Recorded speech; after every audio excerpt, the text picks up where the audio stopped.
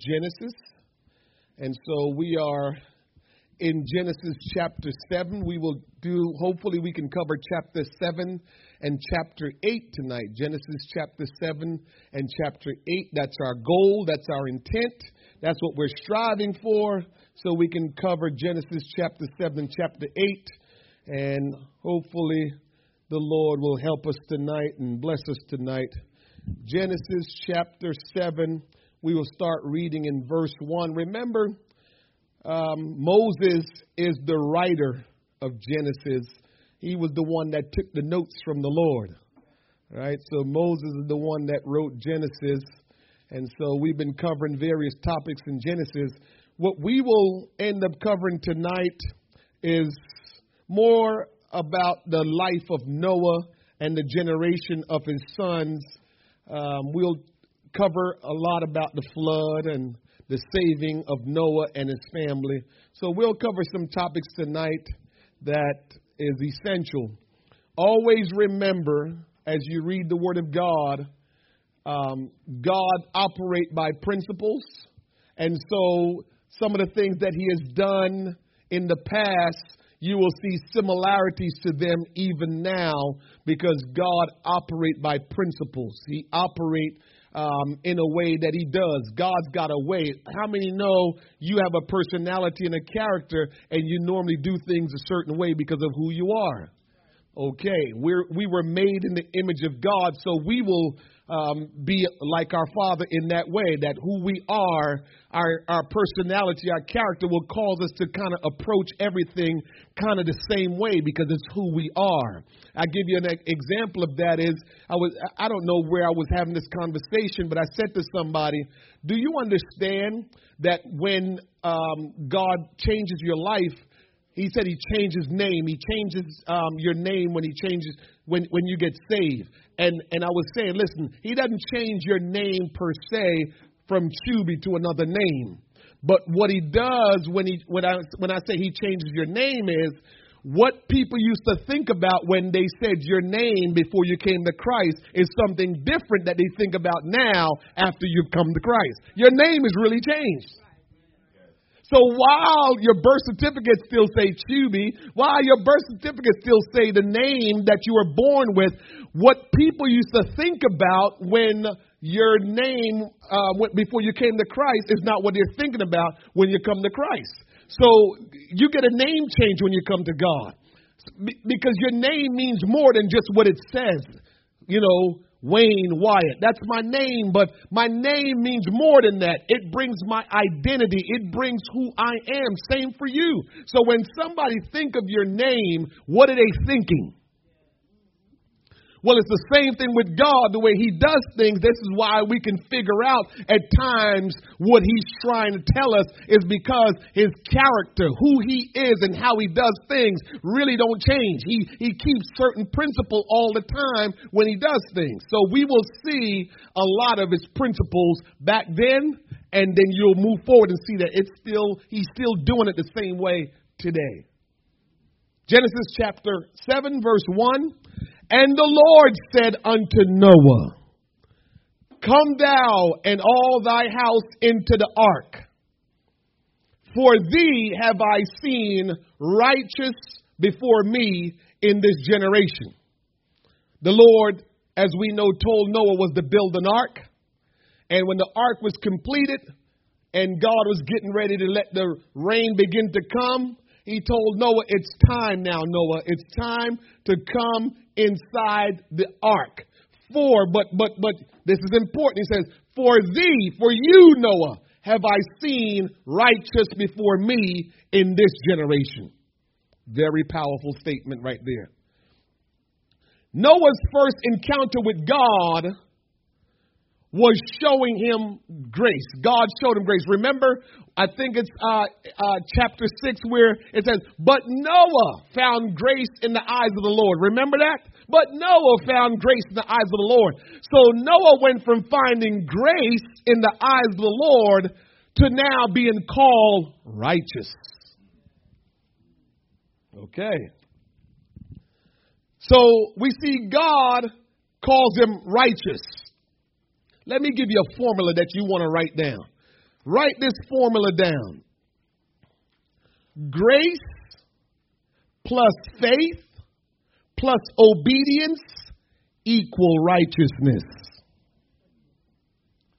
Grace plus faith plus obedience equals righteousness.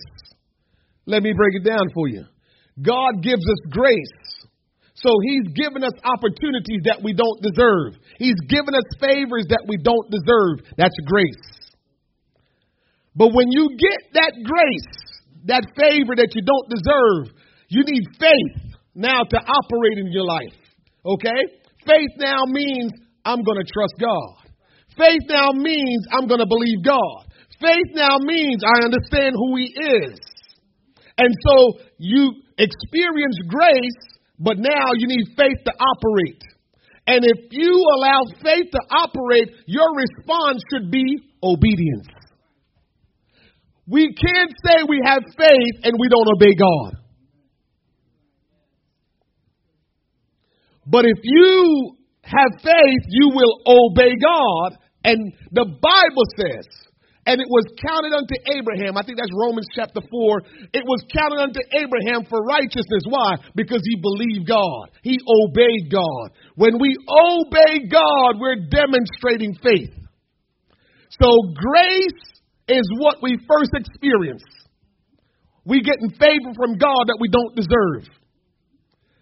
But once we understand that, we're supposed to now operate in faith in response to that grace. And because we're operating in faith, we will now become obedient to God. Because faith means I know who God is. And I trust him. I believe him. So I'm going to obey him. But because of all of those things, that's how you become righteous. Not because you're righteous, but you follow after what God has laid out. That's what makes you righteous and me righteous. It's not because we can do anything to be righteous. So, Genesis chapter 7, verse 1. And the Lord said unto Noah, Come thou and all thy house into the ark, for thee have I seen righteous before me in this generation. The other thing that we must realize is only those that were righteous went into the ark. Verse 2. Of every clean beast thou shalt take to thee by 7. That's pairs, 7 pairs. Some people say, I meant 7. I said pairs because he went on to say 2 by 2. So of every clean beast thou shalt take to thee by 7s, the male and his female, and of beasts that are not clean by 2, the male and the female. So he told them what he was supposed to take. Now I will tell you this, just to kind of give you some information. Clean beasts and unclean beasts. Clean beasts, animals, just stick with that for now. They have a split in their hooves. Cow, sheep, lamb, goat, deer, etc. They're clean beasts, clean animals. Unclean animals, pigs, boars, camel, horse, donkey, etc. Of course, none of this matter today because we are no longer living under the law. We are living under the dispensation of grace, right? So it doesn't matter. But back then, that's what was considered clean and unclean. I will also make mention of this, that Noah wasn't, I know he was brilliant, but he wasn't brilliant enough to lead all those animals into the ark by himself. God is just so amazing that nature responds to him. Animals respond to him. So God orchestrated where those beasts and animals begin to go into the ark at the appointed time when God says, Noah, it's time to go in the ark. Verse 3, of fowls also of the air by 7s, the male and the female, to keep seed alive upon the face of all the earth. For yet 7 days, and I will cause it to rain upon the earth 40 days and 40 nights. And every living substance that I have made will I destroy from off the face of the earth. And Noah did according unto all that the Lord commanded him. You see that? clear obedience. Verse 6. And Noah was 600 years old when the flood of waters was upon the earth. That is important to make note of, because you'll see later on that was telling us something right there. Noah was 600 years old. That will tell you when the flood started and when the flood ended. So make note that the flood started when Noah was 600 years old. You'll see when the flood ended. And Noah went in, and his sons and his wife and his sons' wives with him into the ark because of the waters of the flood, of clean beasts and of beasts that are not clean, and of fowls and of everything that creepeth upon the earth. There went in two and two unto Noah into the ark, the male and the female, as God had commanded. It was God that led the creatures inside that ark. And it came to pass, verse 10, after 7 days, that the waters of the flood were upon the earth.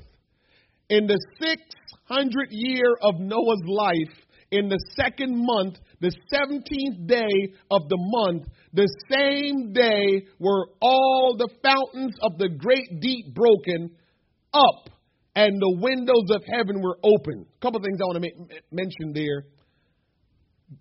Stop generalizing God. God is so specific that we better be careful how we decide to live for him. Because we like to live for God in a general sense. Oh, it's nothing wrong. Go back to the Word. God is specific in things that he does. So we better be specific in the things that we do. Why are we doing what we do? Show me Scripture. Show me why we're doing it. Because God always lay out clear instructions. He doesn't make it gray area. God doesn't leave anything in the gray area. He is specific. And he laid this thing out. Now, one of the things I want you to pay attention to, he says, the same verse, the same day were all the fountains of the great deep broken up. So water, you will understand, came from the ground and water came from heaven. So it rained from heaven and water sprung up from the earth to cause the flood. Verse 12, and the rain was upon the earth 40 days and 40 nights. In the selfsame day entered Noah and Shem and Ham and Japheth, the sons of Noah, and Noah's wife, and the 3 wives of his sons with them into the ark. They and every beast after his kind, and all the cattle after their kind, and every creeping thing that creepeth upon the earth after his kind. And every fowl after his kind, every bird of every sort. And they went in unto Noah into the ark, 2 and 2 of all flesh, wherein is the breath of life. And they that went in male and female of all flesh, as God had commanded him, and the Lord shut him in. Now, if you've been doing your reading, I hope you're doing your reading. You're still doing your reading, your daily reading. If you've been doing your reading, you'll probably got like me at some point sometimes, like, why does the Bible keep repeating this? Why is it repeating this? Didn't it say that already? Why ain't it saying that? We got to take hints. That's just God is trying to instill something in us. Make us understand he does things in order. And he just keeps laying the order out for us, keeps repeating it so we understand it. So we got to realize why he's doing that so we can get it. All right? And the Lord shut him in. So the Lord was the one that shut the door of the ark, as we know, and that's significant to know. I've always said, I'm sure there were pregnant ladies. I'm sure there were old ladies. I'm sure there were crippled people. I'm sure there were all kinds of people that if Noah was at the ark of the door and he was responsible to shut it, he probably would have said, oh, let's wait for this old lady. Oh, let's wait for this lady. She's pregnant. Oh, Now, we don't understand all of this, but what we better realize is I'm sure there were good people back then too that never got in the ark. We got to show both sides of God. And while he's loving and affectionate, guess what? He needs us to obey him. And sometimes we just want to go with, oh, God loves us so much. And, well, guess what? We might not understand it. I know Brother D understands it. But the bottom line is this. If you don't obey God, you get punished. Don't we do that as parents? So somehow we want to feel like God, because he went on the cross, that he loves us so much that he will overlook everything. Well, as I said, pregnant ladies, old ladies, children, they didn't get in the ark.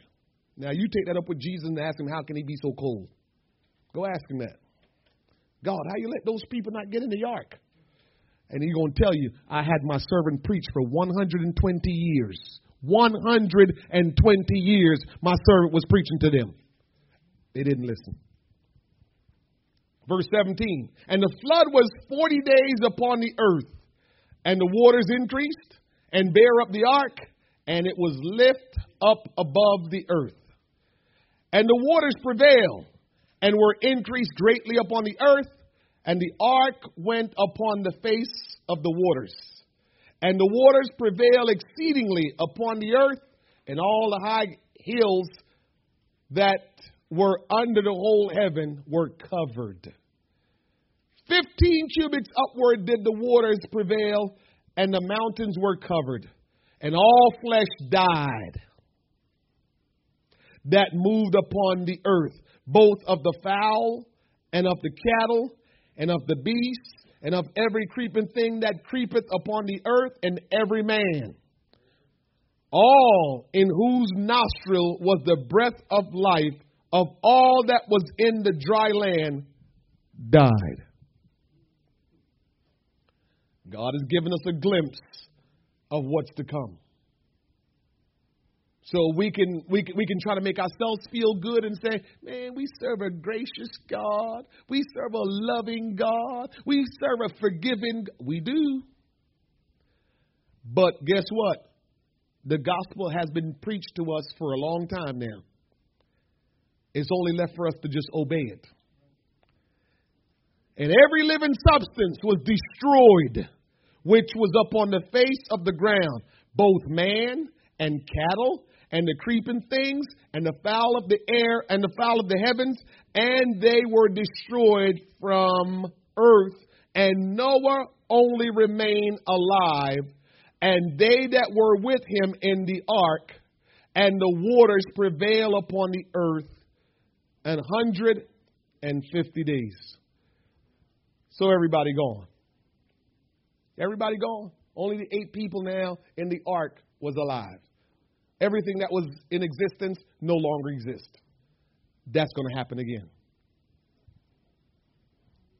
The question is that we have to ask ourselves, will we obey God and get in the ark?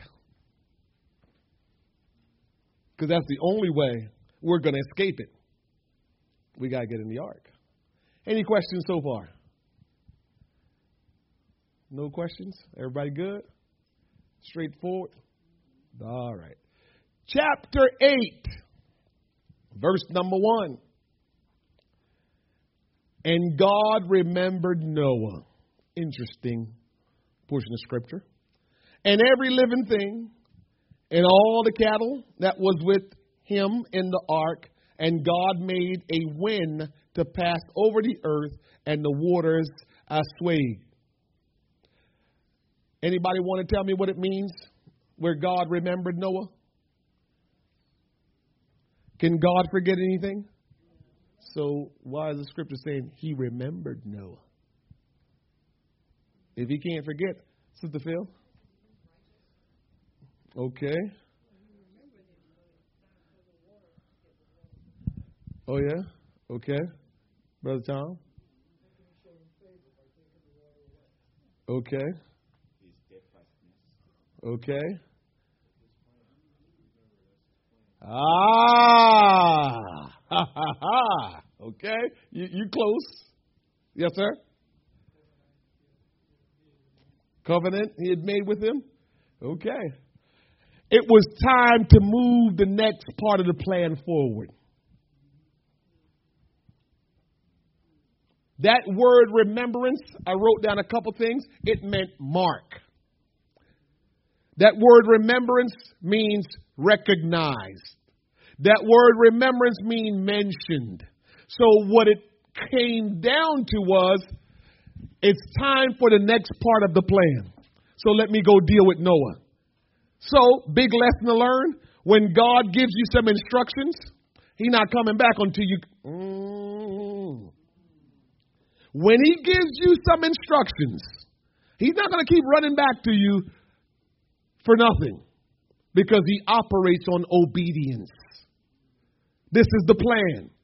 Follow this. I get back at you. And He keeps moving.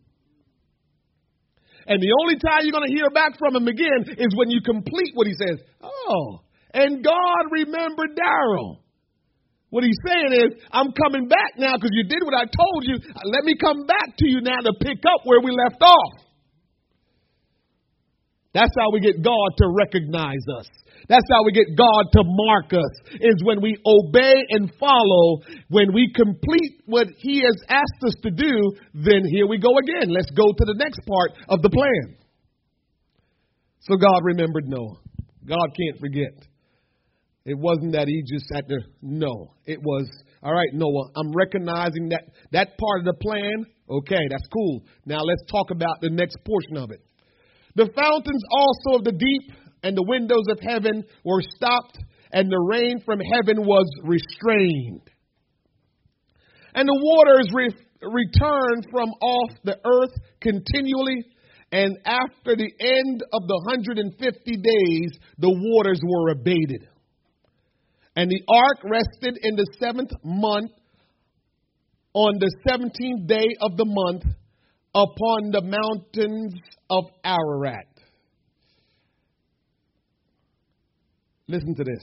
Mount Ararat located or is located by or in Armenia. It's situated in the desert route of Africa and Asia. And the most direct, this is all situation. And so not only is it situated by the desert route from Africa to Asia, but also where it is also gives you a straight shot, a straight route into Europe. Strategic position to reestablish the human race. Remember how the human race got established? Yes, God created Adam, Eve in the garden, did His thing. Cain and Abel and all that stuff. We know all of that. But remember the flood. And only 8 people got saved. So God had to reestablish the generations. And so those 8 people are now responsible to procreate throughout the world. But the way they were going to do it was to occupy the world. So that's why we read how we became a culture, how we became a certain kind of people, because that ark stopped right where God wanted it. So now how we were going to populate the world again, we would have a strategic position to start doing it. So we know a couple of the sons, one of the sons and his wife went to the European area. One of the sons and his wife went to Africa. One of the sons and his wife stayed within the Middle East and close to Asia. So that's where they started, again, repopulating the earth. God don't do anything by chance.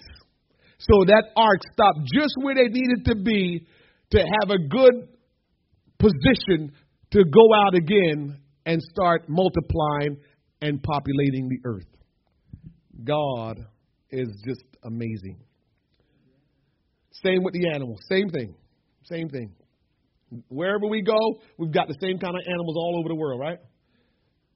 God's hand is just working amazingly. And the waters decreased continually until the 10th month. In the 10th month of the first day of the month were the tops of the mountain seen. And it came to pass at the end of 40 days that Noah opened the window of the ark which he had made. Noah opened the window of the ark which he had made. Noah opened the window of the ark which he had made. You ready for this? The Lord planned, this was my revelation today as I was studying. The Lord planned and designed the ark, but Noah and his family put it together. Remember what I said? Stuff from old, same kind of principle in the new. Remember that we've talked about and studied proves that the ark is a typology and symbol of today's church. The ark represents the church.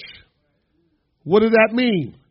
They couldn't escape the destruction of the world without being in the ark. Today we can't escape the destruction of this world to come without being in the church. Because Jesus says, I'm coming back for a church, not an individual. I'm coming back for a church without spot or wrinkle or any such. I'm coming back for a church. So if you're not a part of the church, what's going to happen? Just like you weren't a part of the ark. His principles just continue to stay the same, but it's just in different dimensions. So if we don't become a part of the church, this is why we've talked about this. We can criticize all we want about the church. We can say whatever we want. And you've heard this preached many times. I've heard this preached up and down, back and forth, that the ark had to smell terrible because of all those animals in there. It had to be a mess sometimes. Well, so when you criticize the church, understand, standard. Just like the ark was a mess, the church is a mess. But did Noah and them jump out the ark because it was a mess? Did they open the window and say, I got to go. This is just, I can't take this. Did they open the window and go? I can't take this. Where were they going? Well, the same principle is still working today. I know there's things that we're not going to like about the church, but where you going? What are you going to do? Because that's the only place you can be to get raptured out of here in order to miss what's going to happen to this world. So while it might don't smell good all the time, and while there's some issues, some mess all the, sometimes, it's the only place we can be to escape the destruction that awaits this world. The only place. So we just got to make up our mind to deal with mess. That's what Noah and his sons had to deal with. That's what the wives had to deal with. Like this. After a while, you know what? They just got used to the smell, I'm sure. Right? After a while, they got used to the smell. Like, well, they probably named the animal and said, that's Dorothy taking one. She smelled worse than all the other ones. They got used to it. They never opened the window and jumped out. Because if you jumped out, you was going to your death. So understand the church will have some things that you're not approving of. The church will have some areas that you're like, oh, this is just a mess. But there is no other way to get to heaven. There's no other way. Yes? And so the ark is the type of the church. Here's another thing that you must understand. Remember I said, God planned it, designed it, gave the blueprint for it. But Noah and his family put it together. The church, Jesus gave the design. The church, Jesus died for it. The church, Jesus gave the blueprint. But we got to put it together. He doesn't change. Same yesterday, today, and forever. So just like he gave Noah, you go through this, plenty of scripture. Noah, you got to get this kind of wood. You got to measure it this way. And he's giving specifics and specifics and specifics. And I'm like, oh man, that's a lot of info. He broke it all down to Noah and says, Noah, this is what you got to do to put it together. Noah did it. Well, let's move forward in 2018. People, you got to worship. People got to be baptized in my name. The house of God is supposed to be a place where people come and experience my power. All of the things that we got to do, we got to be witnesses to people. We got to disciple people. We're the ones that's putting it together according to the blueprint. So we're in this with God together. This is the thing that we're doing together. God has always designed it that we are with him in making it get done. He didn't do it all by himself, and he don't want to do it all by himself. He wants this to be a partnership. And so if we're going to be in the church, we're going to have to help to build the church. Now, the architect, the designer, the planner, it's God. Just like the tabernacle back in the wilderness, it's God. But the people have to put it together.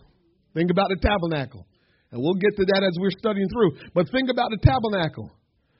Who put it together? Not God. But who gave the measurements? Who said what was supposed to be in it? So if we have any questions about what we're supposed to do in the church, we shouldn't have any questions. We are laborers together with him. That's what the word said. We are laborers together with him. And so we're helping to put what God has already put in place. We're helping to get it going. That's what we're doing. And so as a church, we're supposed to be doing everything we need to make sure what God has designed, what God has planned as the escape out of this world, we better work together to make sure we get it done. Because he didn't do it and say, all right, you don't have to worry about anything. I got it all done. He said, no. Here's the blueprint. I'm laying it all out so you understand. As a matter of fact, if you want to go look at the tabernacle, he gave, I can't remember the guy's name. Every time I read his name, I smile. He gave this guy, what he says, he endowed him with wisdom on how to make certain things. That's just what it's telling you. All of us got stuff that we have to do to make this work. This is why I'm so convinced about what are you doing? What are you doing? Because we all have a role to play to make sure what God has designed and planned, it get executed. He doesn't change that plan. He's done that from the very beginning till today. I go back in the garden. What did he do? He caused the trees to grow, the grass to grow, and he did everything. Then he says, Adam, take care of it. He never just leave us to do nothing. He includes us in his plan. He includes us in the design. He includes us in what he's doing. And then we come to church and we don't want to do anything. That's not the will of God. We have to get involved to help this thing move along because that's the way he operates. We're in it together. He does the hard part and we do the other part. That's amazing, isn't it? Can't mess with the Lord. I love to study his word. There is so much in the word that helps you to keep on understanding and keep moving forward. And it's amazing. Dude, his way of being. This is why I said study God's tendencies, his ways. And anytime you encounter anything in your life, you will kind of know what direction to go in because you know God's ways. Remember one of the things I told you, if you don't know all the scripture, sometimes you don't know what to do because you can't find the scripture for this. Ask yourself, how will this demonstrate the love of God? That's his ways. That's his character. That's who he is. So if you're stumbling and you don't know what to do and you feel like, man, I don't know what to do, ask yourself, how does this demonstrate the love of God? And you can't go by your feelings or how it's going. You just have to do what demonstrates the love of God because that will please God. That's his way. That's his character. That's who he is. So it's very important to study the ways of God. Verse 7, and he sent forth a raven which went forth to and fro until the waters were dried up from off the earth. Also he sent forth a dove from him to see if the waters were abated from off the face of the ground. But the dove found no rest for the soul of her foot. And she returned unto him into the ark for the waters of the face of the whole earth. For the waters were on the face of the whole earth. Then he put forth his hand, and he took her and pulled her in unto him into the ark. A dove cannot land anywhere that's unclean. So Noah was pretty sharp to know, send the dove out, because if stuff is a mess still outside, we can't leave the ark. And he stayed yet another 7 days, and again he sent forth the dove out of the ark. And the dove came into him in the evening, and lo, in her mouth was an olive leaf plucked off. So Noah knew that the waters were abated from off the earth. And he stayed yet another 7 days, and sent forth the dove, which returned not again unto him anymore. Ready for this? Verse 13. And it came to pass in the 601st year, in the first month, the first day of the month, the waters were dried up off the earth, and Noah removed the covering of the ark, and looked, and behold year, for this flood to happen and for the water to dry off. That's amazing. 1 whole year for the whole process to be completed. 1 whole year.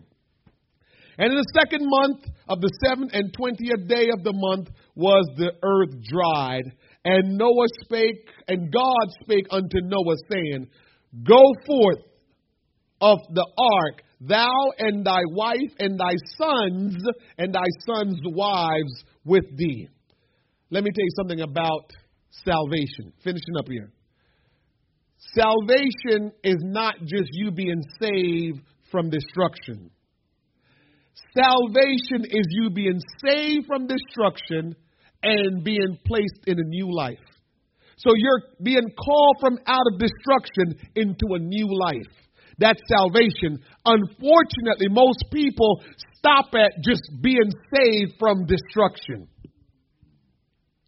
When if we read the children of Israel, because we're supposed to be reading, so it's clear in my mind. If we read them, we realize if all you want out of the deal is to be saved, you're going to go back to the old ways of being unsaved.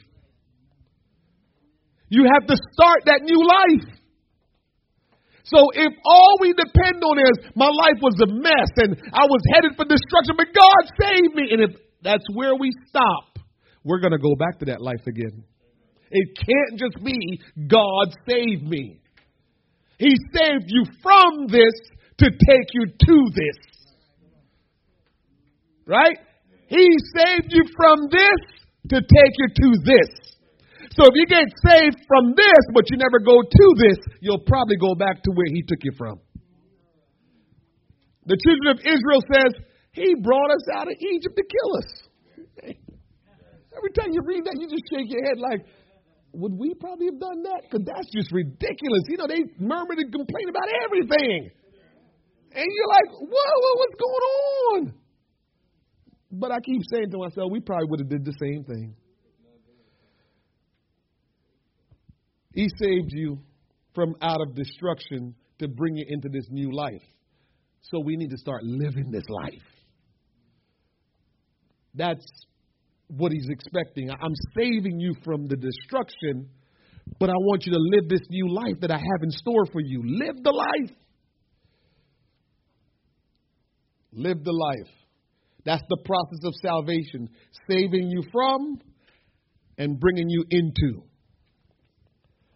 17, bring forth with thee every living thing, bring forth, that is with thee of all flesh, both of fowl and of cattle, and of every creeping thing that creepeth upon the earth, that they may breed abundantly in the earth, and be fruitful, and multiply upon the earth. Us and the animals is supposed to breed, be fruitful, and multiply.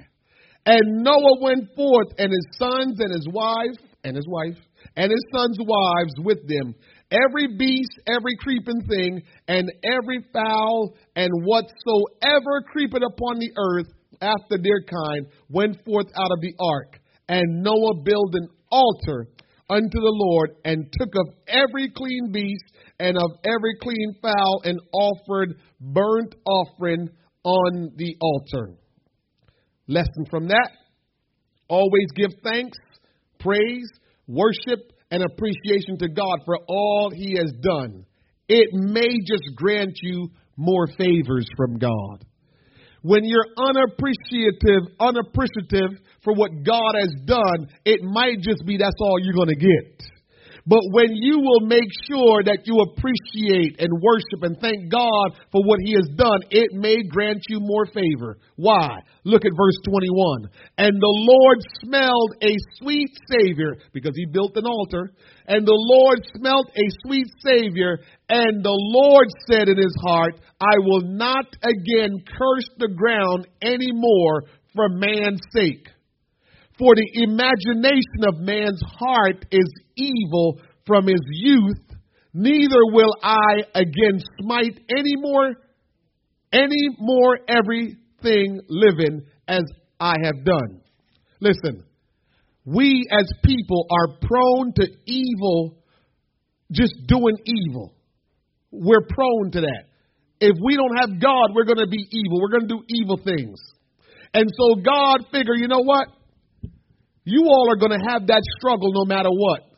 So, it won't make a whole lot of sense for me to destroy you again, because you're going to always have that issue. So He says, forget it.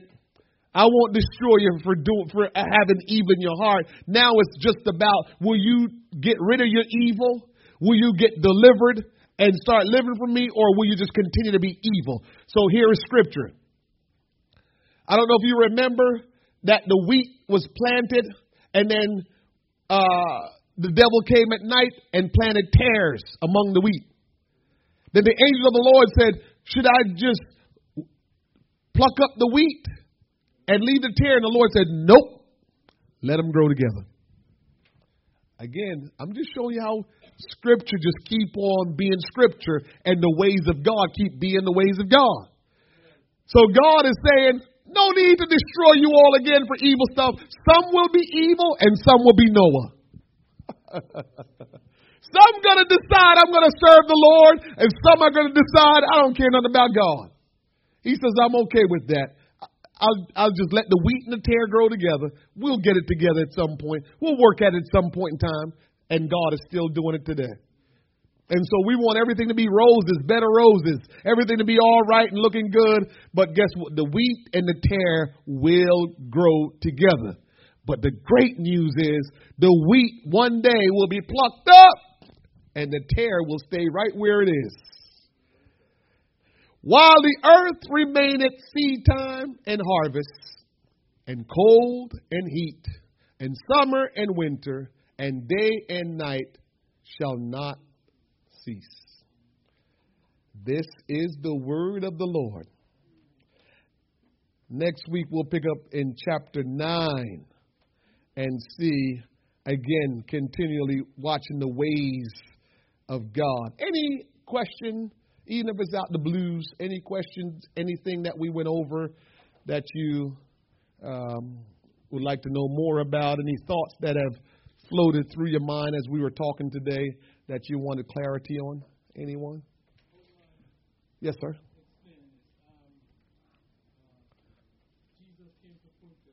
Mm-hmm.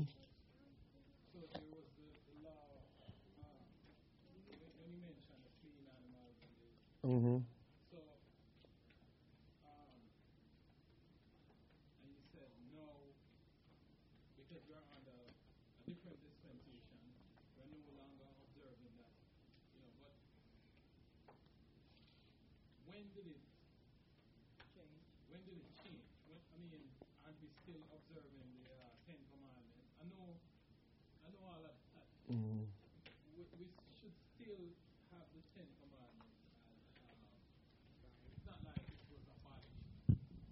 Two things I'm going to tell you.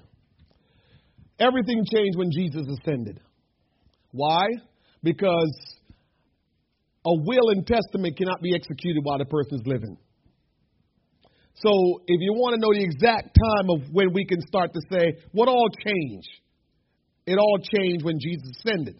Now, the big change that you will read from old to new with the changes is moral laws and ceremonial laws are different. Ceremonial laws are spiritual things. Moral laws, obviously, is lying and stealing, fornication, adultery. Those are moral laws. So they stay in place. But ceremonial laws, they're different because it's a different way to worship God. So here is why it had to change anyway as you get into it, is because one of the reasons for kind of saying clean and unclean, one of the reasons, not all the reasons, is that it will depend on what you will sacrifice unto the Lord. We don't have to sacrifice any more animals. So depending on your sin, that's, some of the stuff we read and we're like, man, God, you're wearing me out with all this different law, right? Part of it was depending on the sin, depended on what you had to bring as a sacrifice. So that's why they made a distinction. God made a distinction of what was clean and what was dirty. Certain things you couldn't bring because that wasn't good, but certain things I need you to bring because that was worthy as a sacrifice. So since we no longer are doing sacrifice, that whole thing is gone with clean and unclean, because that's where it first started, with clean and unclean. Did I answer that? Brother Henry still. Go ahead, Brother Henry. You good? Okay.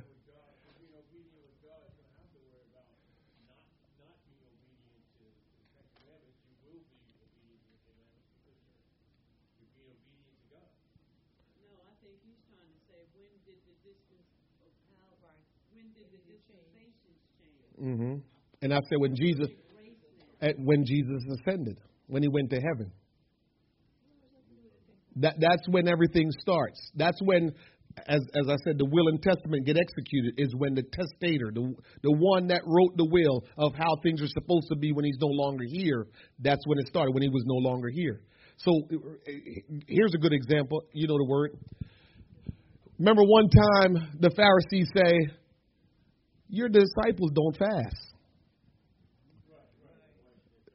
Jesus said, I'm the bridegroom. I'm here. They don't need to fast while I'm here. But when I'm gone, they don't need to fast. So everything started. The clock started with all the changes when Jesus ascended, because now his law, per se, which is grace, had to do the talking because he was no longer here to back it up. And so even before then, remember the first 5 books tells you about kind of the law of how everything needs to be established. So Moses wrote that. God gave him the 10 Commandments within the first 5 books. And so, again, in some respect, that was the law. So when he ascended, new law, which is grace. The Holy Spirit is working. The Word of God, Spirit and Word need to connect together. So that's when everything became official, when he ascended. In the book of Acts, when you read that. Yes. Yes, sir. So you stress the point of the time between Adam being 600 years old and being Noah 600, 601. Noah being a year, how God taking his time and how that. But we can go back before that, because Noah found grace, right? Mm-hmm. The time that he found grace, the time he received righteousness, was way more than a year. Yeah. My point was only that when you started out reading, it said it rained 40 days, 40 nights. Right? So you think it rained 40 days, 40 nights. All right, the place got flooded. I mean, how long?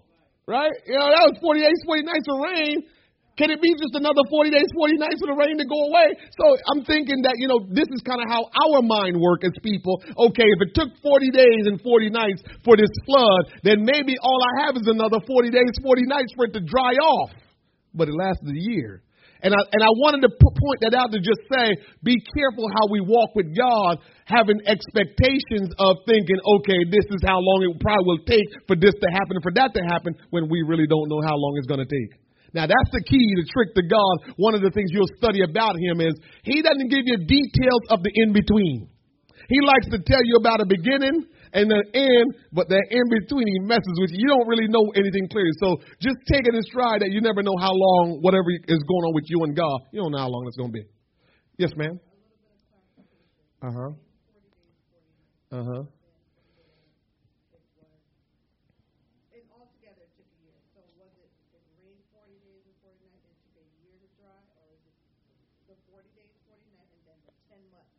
Yes. So the way the world got flooded, the 40 days and 40 nights called the flood. And remember, one of the things we can't calculate that we don't experience in this day and age is it was water shooting up from below too. So water shooting up from below, rain coming from the heavens, and the earth got flooded. And so 40 days and 40 nights, that's what I'm saying. That we got to be careful with God. 40 days, 40 nights. Why it took so long for it to dry up? Well, maybe the scientists and all these people probably know better than me that, it did have to take that long when you think about all the world, how it's situated, where Asia is, where Africa is, Israel, it's in the middle of the world. And so probably that's just where most of the water, who knows? I don't know. But the point is, I'm sure if I was Noah and his boys and their wives, all right, the rain is over. That's how we think. Well, the rain is over. It's almost time. We do it right now. As soon as it's done snowing. Yesterday, as soon as it was done, I'm out. What's going on? Let's start doing something. and then we started shoveling a little bit. And then I look up and say, isn't that a little bit more snow coming? So, just you learn some certain kind of behavior from the Lord that don't when he starts you out, don't think this is just a little, couple of days or he'll mess with you. It's like, I'm just saying in my life, something I had done years ago, I can pay for today. Mm-hmm. You understand? And God will show me exactly what it was for. It could have been 10 years ago. Mm-hmm. And it'll come back today. Mm-hmm.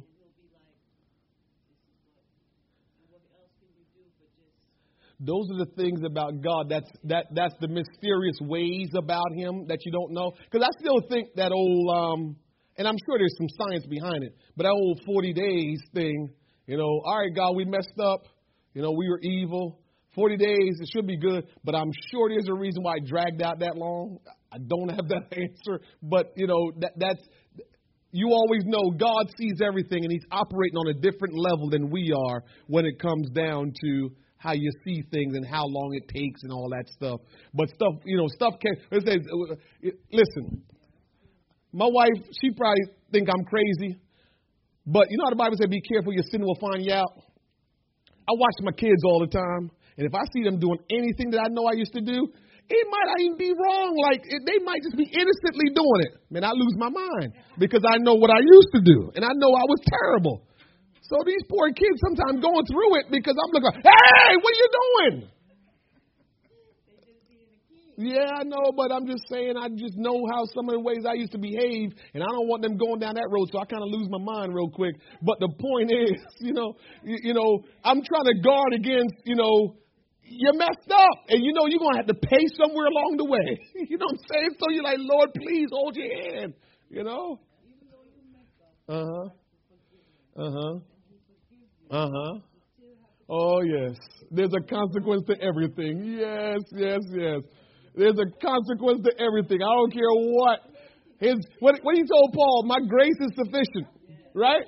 So, we can probably even try to go a little and dig in, just curious mind saying, it must have been something Paul did. And he was trying to get God to get him off the hook. This thorn, Lord, can you remove it? We don't know if it's in the flesh, but he knew. He kept asking God, and God said, my grace is sufficient. So I'm going to probably venture to say, yeah, you did something why that happened to you, Paul. And you thought because God was using you powerfully and everything is going good, he'll take it. Nope. My grace. So it's the same thing with us. We go around serving God with limps and all kind of stuff because we think that, all right, since we living for God, it's supposed to be bed of roses. Everything is, no, you got to pay. And God says, but you'll be all right. Because when you get to heaven, that thorn won't be in your side when you get to heaven, Paul. Whatever thorn in our side we have, it won't be there when we get to heaven. But maybe while we're here on earth, we might have to deal with it. Grace is sufficient. Any other questions? Y'all good? Yeah? All right. You good, Sister Phil? I know your question, lady. All right. No Rose, we good. Rose always had a question. Let's pray together. Father, we love you. We thank you, Lord Jesus, for your goodness. Lord, we thank you for showing us your ways. And Lord, help us to understand that you are consistent. You are the same yesterday, today, and forever. That the way you do things, Lord, are consistent. Lord, help us to understand your ways and to follow them, Lord. I pray, Father, that as we go about our ways, Lord God, we will allow what we have heard tonight to continue to permeate through our hearts and minds, and that we will have wisdom in knowing how we can implement these things that we've learned in studying your word. That we're able, Lord God, to know how to conduct things because we will understand how you do things, and we will just mimic you, Lord. Father, I pray tonight that you will help us, that you will continue to let what we have taken in tonight, let it grow and let it become big in our life and produce fruit that you can be glorified in all of this. I pray, Lord, that every person tonight here, whatever they heard, whatever they understood, that, Lord, it will propel them and put them in a new dimension, a new plane in you, that they will grow from what they've heard, Lord God. I pray tonight that your will and your will will be done in our hearts and in our minds. Lord, I sense that you're taking us someplace. I sense that, Lord, you're putting things in us that we can take and apply to our life. I sense, Lord God, that you're doing something. I thank you for it. I thank you for what you're doing in us individually and collectively. Continue, Lord God, to lead us as we go. We just want to do your will. We want to please you. We thank you. We praise you. We honor you. And all these things we ask you tonight in Jesus' name. Amen.